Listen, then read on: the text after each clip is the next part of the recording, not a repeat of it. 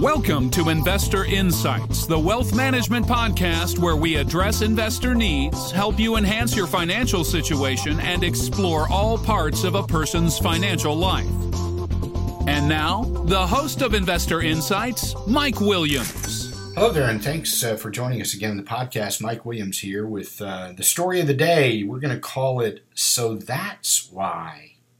And what am I referencing? Well, not just the markets and the economy and the angst and hype about all the terrible things that await us, but as well, boy, what about that political situation? Man, it's never been nastier, right? Well, it has been this nasty before. It was back in the 60s. Back then we called them the hippies. You remember the Vietnam War and the rallies and the protests and the gas cans being thrown back and forth and police in armored gear. Remember all that? Well, listen, my colleague Ken Gronbach, who is certainly the leader of the world of demographics, and it helps all of us accomplish the things that we accomplish as a team. Let me give you his perspective for a second on politics, and I think it'll help you understand why this is happening. He puts it this way: imagine a line left to right that represented people 0 to 100 years old. Now, on one end, you have extreme liberals on the left who are young and have nothing to lose, and extreme conservatives on the right who have amassed wealth, worked hard, and don't want to share it. Now, they'll share some of it, but not all of it. In between, you have moderates who buffer the extremes economically, politically, and socially. In that circumstance, life is good when evenly balanced. Now, significantly decrease the critical mass of the middle-aged moderates, limiting their power to buffer, and what do you have? Well, you have the current United States political arena, unbuffered extremes. Now, my hunch is that's a better perspective of understanding the big picture, because you know what happened after the 70s? The world got a lot better. When we finished that demographic imbalance, the same thing will follow as Gen Y comes into the system even more. Okay? It'll create things that are a surprise, as we said in a few podcasts ago, out of left field. So here we are ending the Q1 with a holiday-shortened week. Those of you listening before Easter, we certainly hope you have a great one, you and yours, a holiday weekend for those that don't celebrate Easter. So all of our friends in the Jewish community, happy Passover. Had you fallen asleep before Christmas and woke up this weekend? Not much has changed. Like we said earlier, after the worst start in 80 years, we've had the best recovery in 80 years. But now what? You know, under the tagline of, "What have you done for me lately?" it's becoming clear the natives are restless. We've begun to witness the crowd form a mass anxiety process. We fret over the end of the world, and we fret over the delay of the end of the world, and then we fret over not knowing what happens if the end of the world is not here yet. It has become seemingly a self-fulfilling, never-ending cycle. Keep in mind, we showed you in previous podcasts that the widely followed technical factors that called for extreme breakdowns tend to quickly have the opposite effect, which of course leads to another pattern. For now, we've run smack into the middle of the latest Fed chatter.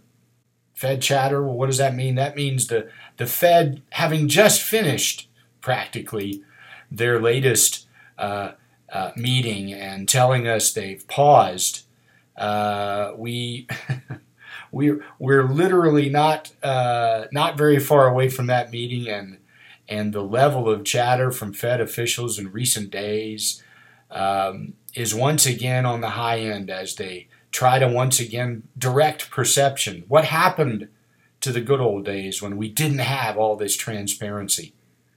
I vote we go back to the same. The last thing in the world most market participants need with such frazzled nerves as we have today is yet more data, more innuendo, and more chatter from which they can take a guess at what it might mean. And believe me, it is a guess. That's it, a guess. The Fed's inflation outlook eased between December and March. We argue it should have probably increased. And the FOMC meeting in March, it sort of resulted in a dovish perspective. Well,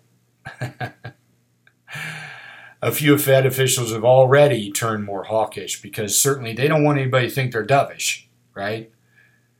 My guess is they'll scare the heck out of everybody again, and then they'll have to show that, wait a minute, we're not that hawkish, we're actually sort of dovish.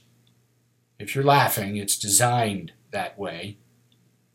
So while the talk is again focused on rate hikes, a topic we cannot seem to get too far away from, the data in some areas of the U.S. is improving. So you have to ask yourself, remember what I told you about out of left field? It's not always bad news. Sometimes the surprise is good. As we've suggested in recent podcasts, some of the economic indicators suggest that the U.S. economy could be turning for the better after a lengthy rest stop, a pause, a period of catching our energy. That would be a big surprise indeed, given all the recession fears as this first quarter comes to an end. Consider the following. We've just hit record tonnage in the truck business. February was a superior month for truck tonnage. The American Truckers Association measure of truck tonnage soared 7.2% this month and 8.6% more than last year. And maybe important to note that the index has been a good indicator of the broader economy since trucks, oddly enough, account for 69% of the tonnage carried by all carriers. This latest number puts it at a new record high. Now you tell me, how in the world could an organization like the United States economy be going into a recession when we literally just hit record highs in many, many categories? One, a very important one, the stuff we're moving around. Now look, as one might expect, the media was quick to tell you what's bad about that record high. Because look, the strength was mainly due to a weaker than average economy in January, including all those bad winter storms. And plus, there was some catch-up going on in February. Well, look, that might explain the bounce in the short term, but it doesn't explain a record new high. And look, it's coast to coast, because you have to ask yourself, well, what are the trucks hauling? What are they moving around? Well, interestingly enough, imports have surged recently at our West Coast ports. Inbound traffic of 20-foot containers, those things you see stacked on ships in pictures, well, those things are taken off those ships by cranes and dropped onto a tractor trailer, and then they moving around the country. Those containers made a good showing during February, also jumping 8.8% year over year, based on a 12-month moving sum. Guess what? That's a new record too. But you know what? The media told us that's a bad thing. Because really all it shows you is you're just responding to the strikes that were at the West Coast ports last year. Nah. That might sell headlines, but don't fall for it. As we covered in recent notes, the most recent manufacturing business survey results have come in pretty strong for three of the earliest reporting Fed districts, New York, Philadelphia, and Richmond. The average of their composite manufacturing indexes shot straight up from the lows we saw in February of minus 7.8 to get this a positive 11.7 this month, the highest since November of 2014. And that's kind of interesting. So what's it telling you? The hard stuff that moves around our economy, it's at record highs. So remember what I told you about a left field. Watch left field because the surprises are coming. Not now, not next week. It might take another few quarters. But the power is building. The rest stop is about to end. I always like to include some things from colleagues. We have our great friends in Scotland, Allen Steele Asset Management. They run the best shop in Europe, won awards all over the place. And Allen has a great little blog that he writes, and always great wisdom. Here's one of his latest that I've coined and added in here with his blessings. Get this, I'm quoting here, in the 43 years since I became an IFA, I have never known a client who, number one, sold out of the stock market because of widespread fear, and then, number two, and here's the kicker, got back in after it had dropped. All of them have said, he goes on to say, quote, I'll buy in again when it's better, unquote. But the real world translation is that they were selling low and buying high, and that ticket to ride offers no thrills and plenty of heartache over time. And when they did panic, he says, they sold in that panic. It was usually due to headline hysteria, those fear-laden scribblings that are more often than not written by young journalists with no money or experience of same themselves. So it comes as little surprise why for 25 years in the U.S., Dalbar statistics show the average investor consistently, year after year, underperforms the indices in the marketplace by 4 to 6% per annum. I'll put a percentage on that for you. Mike here again. Alan's great info there is certainly something to think about. But here's the percentage, 29%. If you look at the last 30 years, the average investor has received, give or take a point on either side of this number, 29% of what the stock market has delivered.